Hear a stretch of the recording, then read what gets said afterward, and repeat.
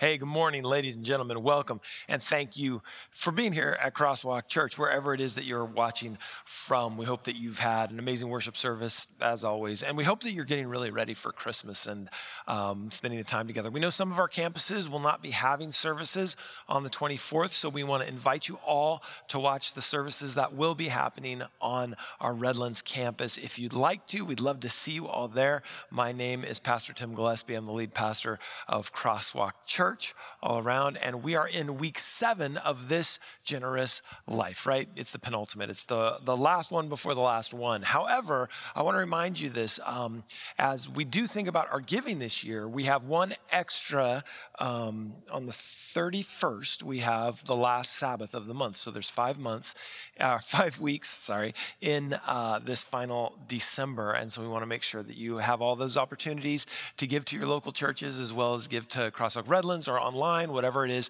that you give to. We're really thankful for it. But today we're going to look at someone who, in the list of these generous lives that we've looked at, right, through the Old Testament, through the New Testament, we've just looked at both of the parents of Jesus. Now we're moving into, and of course, next week, I won't keep it a secret, we're going to talk about Jesus and how Jesus continually lives this generous life. But we want to understand, we're going to talk today about someone who is no less generous, regardless, but often overlooked in the Christmas story. But the first thing we need to understand is that God continually gives. We know that God is a giver, right? Creation, life, Jesus, of course, next week. And today we're talking about the Holy Spirit. And I want you to remember something from last week. God always moves first. We remember this, right? It's because God wants to truly be a model for us of this generous life. Therefore, he was willing to dismember himself. If you think about the Trinity, he was willing to dismember himself to give us Jesus, and then dismember himself again to give us the Holy Spirit. He does this unprompted, willing to move first towards us, because God is a God of intimacy and a God who's really interested in being as close to us as he can. The Holy Spirit we often call the third person of the Trinity, but really, the Holy Spirit is fully and completely God. We see the Holy Spirit from Genesis as the Spirit moved over the water, right?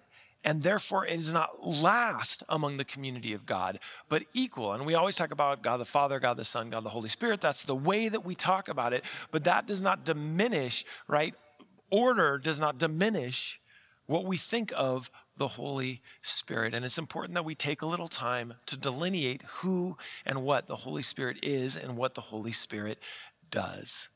So the Holy Spirit has a vital function in the hearts and minds of believers. And there's really a lot of aspects to the Holy Spirit's work. And I'm going to go through these pretty quickly. I got a lot of stuff to cover today, but I want to go through these because they're important, right? First of all, the Holy Spirit convicts the world of sin, righteousness, and judgment. This is one of the things that the Holy Spirit does. And when he comes, it says in John 16:8, he will convict the world of its sin, God's righteous judgment, God's righteousness, and the coming judgment. The world's sin that it refuses to believe in me. The world's sin is that it refuses to believe in me. And John 16:10, righteousness is available because I go to the Father and you will see me no more. So we know that he's talking about leaving the Holy Spirit there, and this is one of the Holy Spirit's functions. But the Holy Spirit also gives new birth and new life. And we see this in Titus, a book that we don't go to all the time. And this is kind of a continued conversation that Titus is having in Titus 3.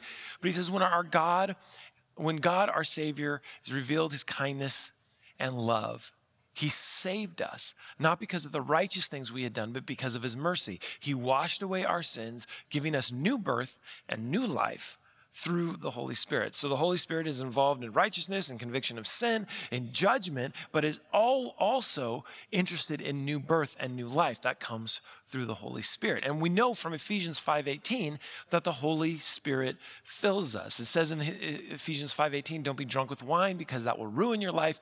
Instead, be filled with the Holy Spirit. Make sure that that's what you're filling your life with.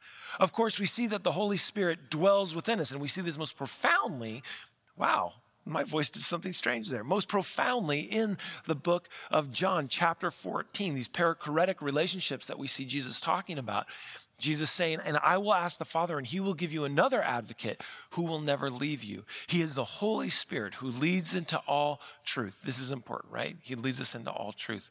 The world cannot receive him because it isn't looking for him. It doesn't recognize him, but you know him because he lives with you and will later will be in you. So this is him talking about the perichoretic, or that indwelling, that mutual indwelling that we have. And Jesus is saying this as he stands in front of these people, and then he's saying, but it will be in you. Right? The Holy Spirit helps us in prayer. We see this in the book of Romans. 8:26 is the verse. And the Holy Spirit helps us in our weakness.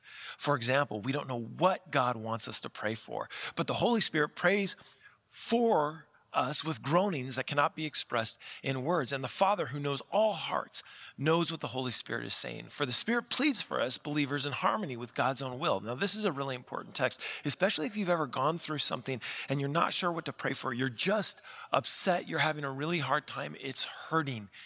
We know that the Holy Spirit is working to translate those groanings and those moanings that we have and giving them to the Father as well. The Holy Spirit helps assure us of our salvation. Right? So you have not received a spirit, it says in Romans 8:15. So you have not received a spirit that makes you fearful slaves. Instead, you received God's Spirit when he adopted you as his own children. We now call him Abba, Father. We know that we have been adopted. We know that we are assured of this salvation. The Holy Spirit guides us into all truth. John 16:12, right? So there's much more I can tell you, but you can't bear it now. When the Spirit of truth comes, he will guide you into all truth. He will not speak on his own, but he will tell you what he has heard, and he will tell you about the future. He will bring me glory, says Jesus, by telling you whatever he receives from me. Right? Through the Holy Spirit. Through him, Christ Jesus gives gifts to every member of the church. We see this in 1 Corinthians 12, right? And works in us all the fruits of the Spirit. Galatians 25, 22, and 23. The scriptures urge us to live by the Spirit. Galatians 5:16, to be led by the Spirit. Galatians 5:18, and to keep in step with the Spirit. Galatians 5:25. We're warned against grieving or quenching the Spirit in Ephesians 4:30 or Thessalonians 5:19. It would be worth our while to meditate and reflect on each of these activities of the Spirit. But in this sermon, listen, I want you to notice how prevalent the Holy Spirit is as an act of generosity towards us. But a quick reminder of our understanding of the Trinity, okay? This is important because we're talking about the Holy Spirit. And I know I've rushed through a ton of things, so I'm going to slow down a little bit right now. This is what's important. And the different models that we have to understand the Trinity, some are easy, some are hard. The one that I think speaks most to me, and certainly most to me in this particular time of Christmas, is this idea of the Trinity as proximity, right? So we have God, transcendent, overall. He's far away from us, and he feels sometimes very far away from us. And in fact, for most of the history, right, of the world, as people were trying to seek towards God, they found ways to try and bring God closer. Idols and that sort of thing were ways that they tried to bring God closer. Even the temple was a place where where God can dwell. Right? Finally, we see Jesus, and that's Jesus moving towards us, so much more closely towards us, so closely towards us that he could be right next to us. Jesus incarnate in the flesh, a human being just like you and I, 100% human, also 100% divine. But then we have the Holy Spirit, this advocate, this guide, this counselor that has been given to us. And that moves from being incarnate next to us to being inside of us. Remember, all three all at once. We're not going to fall into the heresy of modalism where we say God the Father just creates, God the Son just saves, God the Holy Spirit just guides. It's all three all the time. And the Holy Spirit is what constantly guides us back to Jesus, or for the first time to Jesus. You've heard me mention it before, the prevenience of grace. Even when we didn't know we needed God, the Holy Spirit was working on our heart to know that we needed God. And we see who God is completely through Jesus. So it's always all three all the time. If you're thinking about Jesus, the Holy Spirit prompted you to do that. If you're thinking about Jesus, you are understanding who God is because Jesus is the full revelation of who God is. You understand this, right? So Trinity is proximity. God transcendent, God incarnate, God intimate. If you can just remember that, then it's a worthwhile pursuit that we've understood in this particular text as we talk about the Holy Spirit. And you have to understand the Holy Spirit was given to us by God, certainly. The Holy Spirit was given to us by Jesus so that the continuity of our assurance of salvation, of our seeking truth, the continuity of all these things that really began as we understand Jesus continues in our lives. But I think that sometimes we forget that Jesus was in the Christmas narrative as well. And we see the Holy Spirit all throughout Luke's narrative. It's not absent in the story, rather deeply present, working and directing those who the angel and Jesus comes in contact with. We have perhaps not noticed this as our attention was often pointed elsewhere in the story, right? An angel shows up, we're going to think about an angel. A woman becomes pregnant, we're going to think about that. We don't have this feeling of the Holy Spirit being present, although the Holy Spirit, A, always is, and B, always was. We see him show up when we talk about the Holy Spirit in Zacharias, right? Gabriel tells Zacharias that the greatest desire would be fulfilled, that he was going to be a father. And what's interesting is that Zechariah is shocked, right? Because of his wife's age and his age. And Gabriel tells him this so that he will be filled with the Holy Spirit from the womb. And during his ministry, he wants this for John. So he tells Zechariah, you know the story. Zacharias doesn't really believe it. Right? But when he finally, and we'll pick up there, Luke 1:22. When he finally did come out, so he comes out of the temple, right? He'd been doing this task in the most holy place. He'd been doing this task that oftentimes priests would only do once in a whole lifetime, and it's interrupted by this angel, right? When he finally did come out, he couldn't speak for them, and he realized from the gestures and his silence that he must have seen a vision in the sanctuary, the vision or the angel. It's the power of God, right? Anytime we talk about the power of God, we understand that the Holy Spirit represents that power of God. And as promised, the power of God becomes evident in Zechariah's life when his wife Elizabeth became pregnant despite their advanced years. The Holy Spirit also represents the power of God in this world. Sometimes even when the name of the Holy Spirit is not necessarily given, we see the Spirit's presence in the miraculous signs that happen. So Zechariah is the first time the Holy Spirit shows up, whether it's by the power to make him mute or the power of that vision. Or we see the Holy Spirit there in the midst of the story with Mary that we went over last week. The second part of Luke's story, as it focuses on Mary, right? Luke 1:35 makes it explicit that the Holy Spirit brings about the power of God. It's making this stuff happen. And we went through it last week. I apologize. But the angel replied, the Holy Spirit will come upon you, and the power of the Most High will overshadow you. So the baby to be born will be holy, and he will be called the Son of God. We see God's power again through the presence of the Holy Spirit, giving Jesus, bearing Jesus, bringing Jesus to the world, as it were. We even see it with the Holy Spirit and Elizabeth. It says Elizabeth was filled with the Holy Spirit and was able to perceive that Mary was ensanted, with the Son of God under the power of the Holy Spirit. Elizabeth blesses Mary and the child that she was carrying, right? And we see this in Luke 1:41. At the sound of Mary's greeting, Elizabeth's child leaped within her, and Elizabeth was filled with the Holy Spirit. Are you catching the meaning here? I know we've been through more slides than I normally do in a whole sermon. So maybe I should slow down a little bit.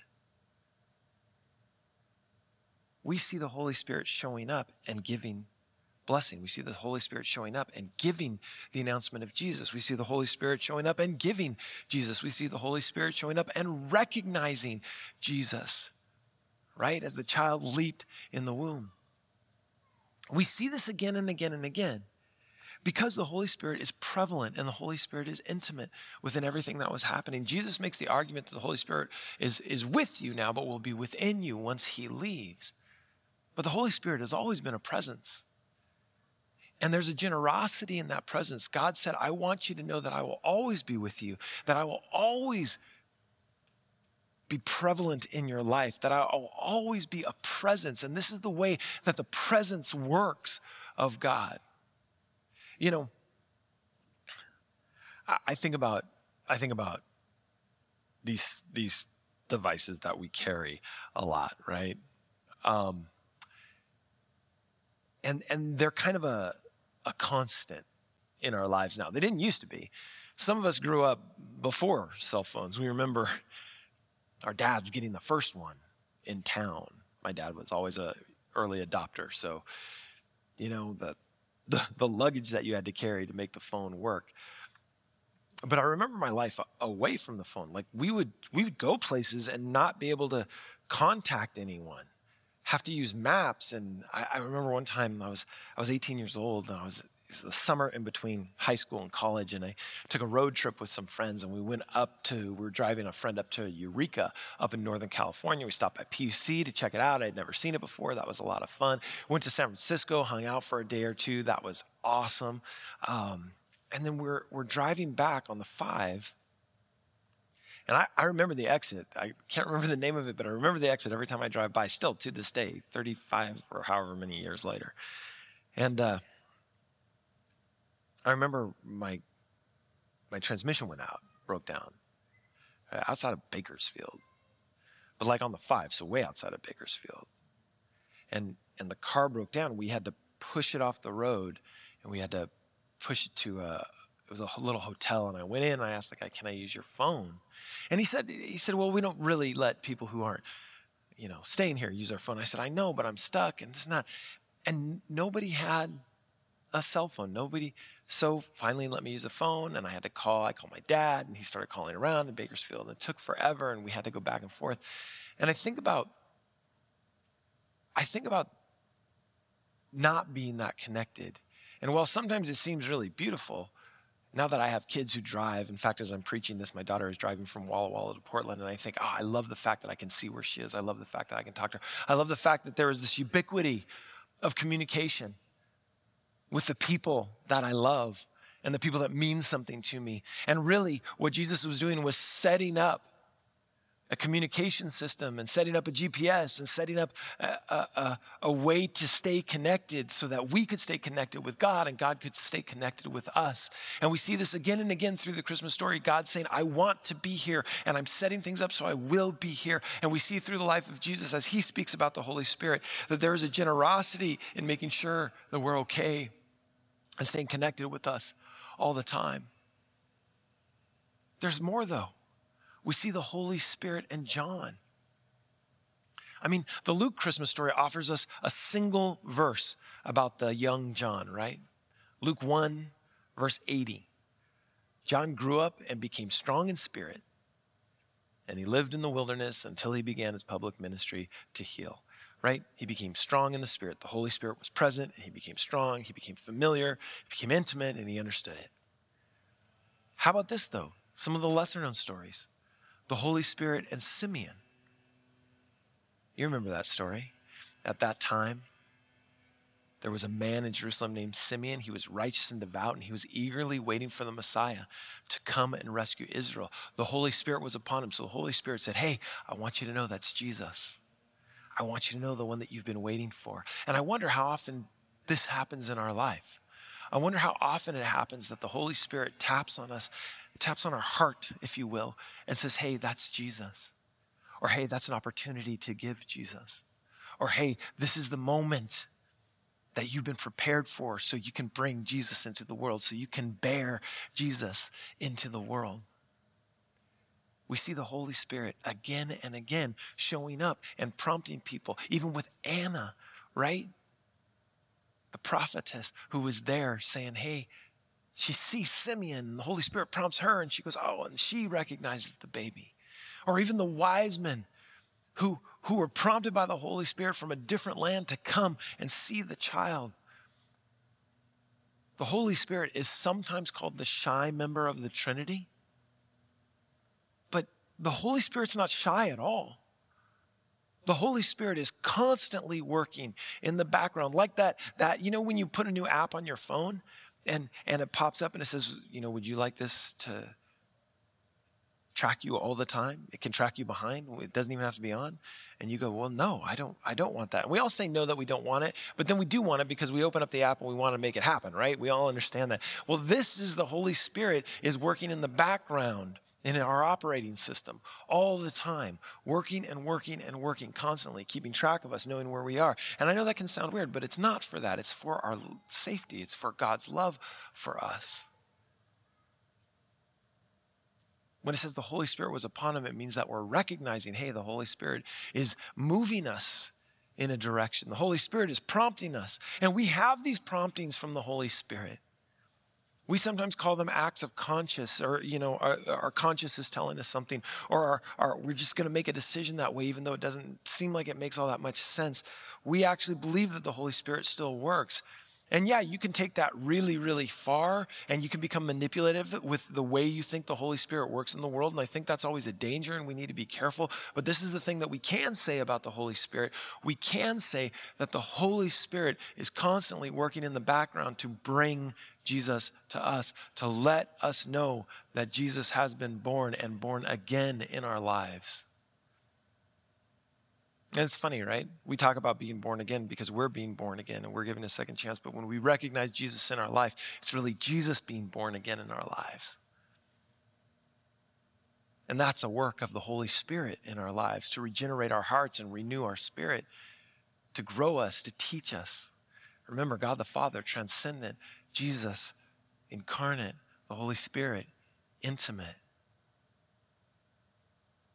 You see, we even see the Holy Spirit in the Luke narrative working with Jesus.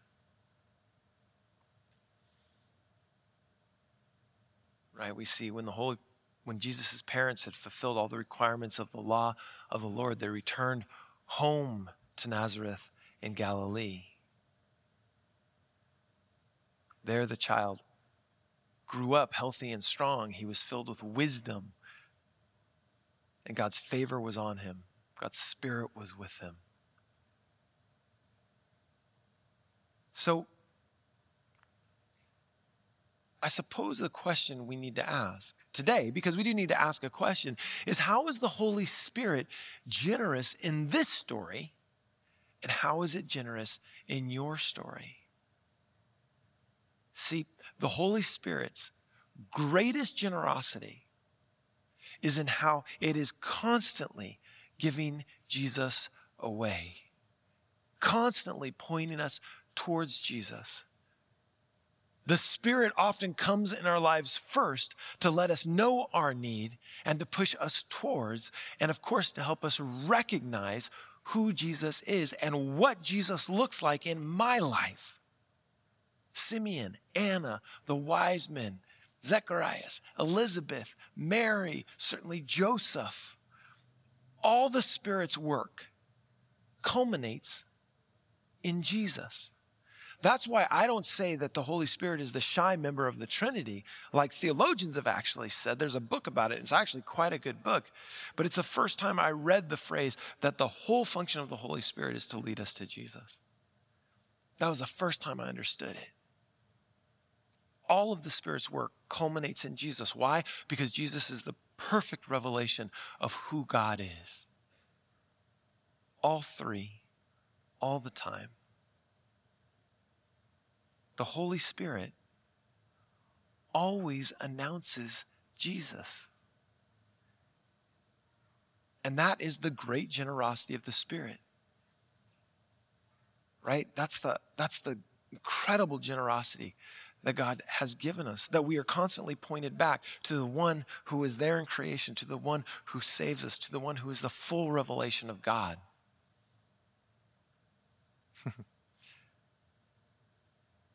And I don't think we give the Holy Spirit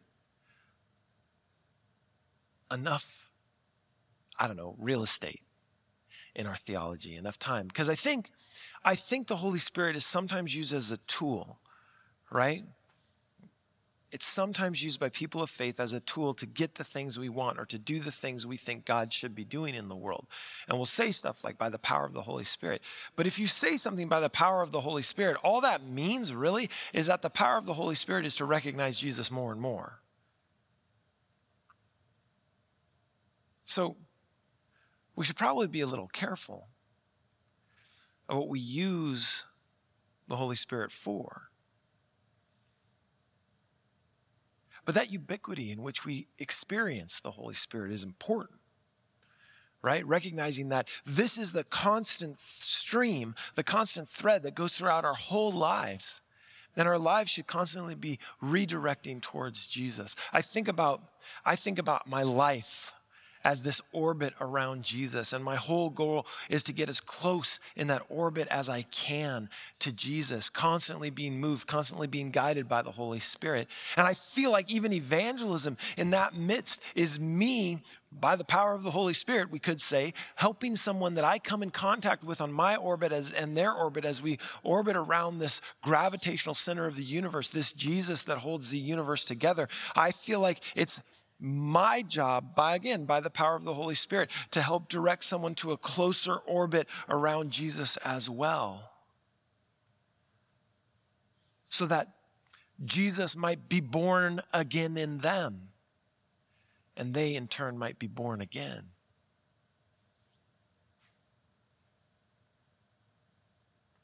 We've forgotten sometimes. We've forgotten the role that the Holy Spirit plays in all of this. And I think we need to rediscover it, especially in this Christmas season. Because God the Father gave us so much, dismembered himself so that we might remember him through Jesus. But man, that Holy Spirit, again, all equal. But the Holy Spirit in this story was laying the foundation, was working behind the app, was creating the opportunity and the operating system so that Jesus could be born, right? So that Jesus could be born.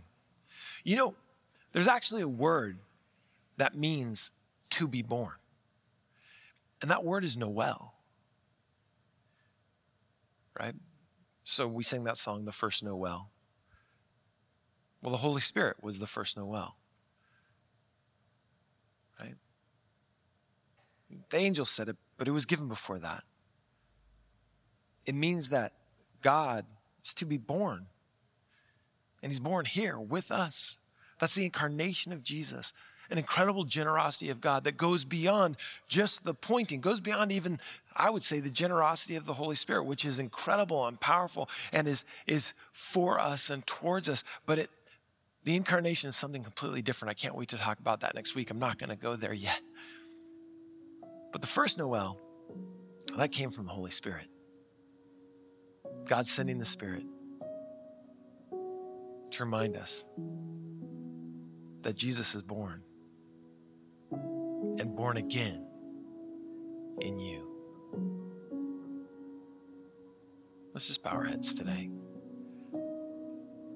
Gracious God, I want to thank you for the work of the Holy Spirit in our lives. It's the only reason why we're here. And I'm not talking about the only reason why we're here at Christmas. I'm talking about the only reason why we're here in church, recognizing who Jesus is. We would have missed him, and we often have. But the Holy Spirit continues to work on our hearts, continues to work on our eyes, continues to work on our ears, so that we might hear and we might see the rebirth of Jesus in our lives, in our children's lives, in the lives of those around us. Lord, we are so grateful for it and so thankful for it.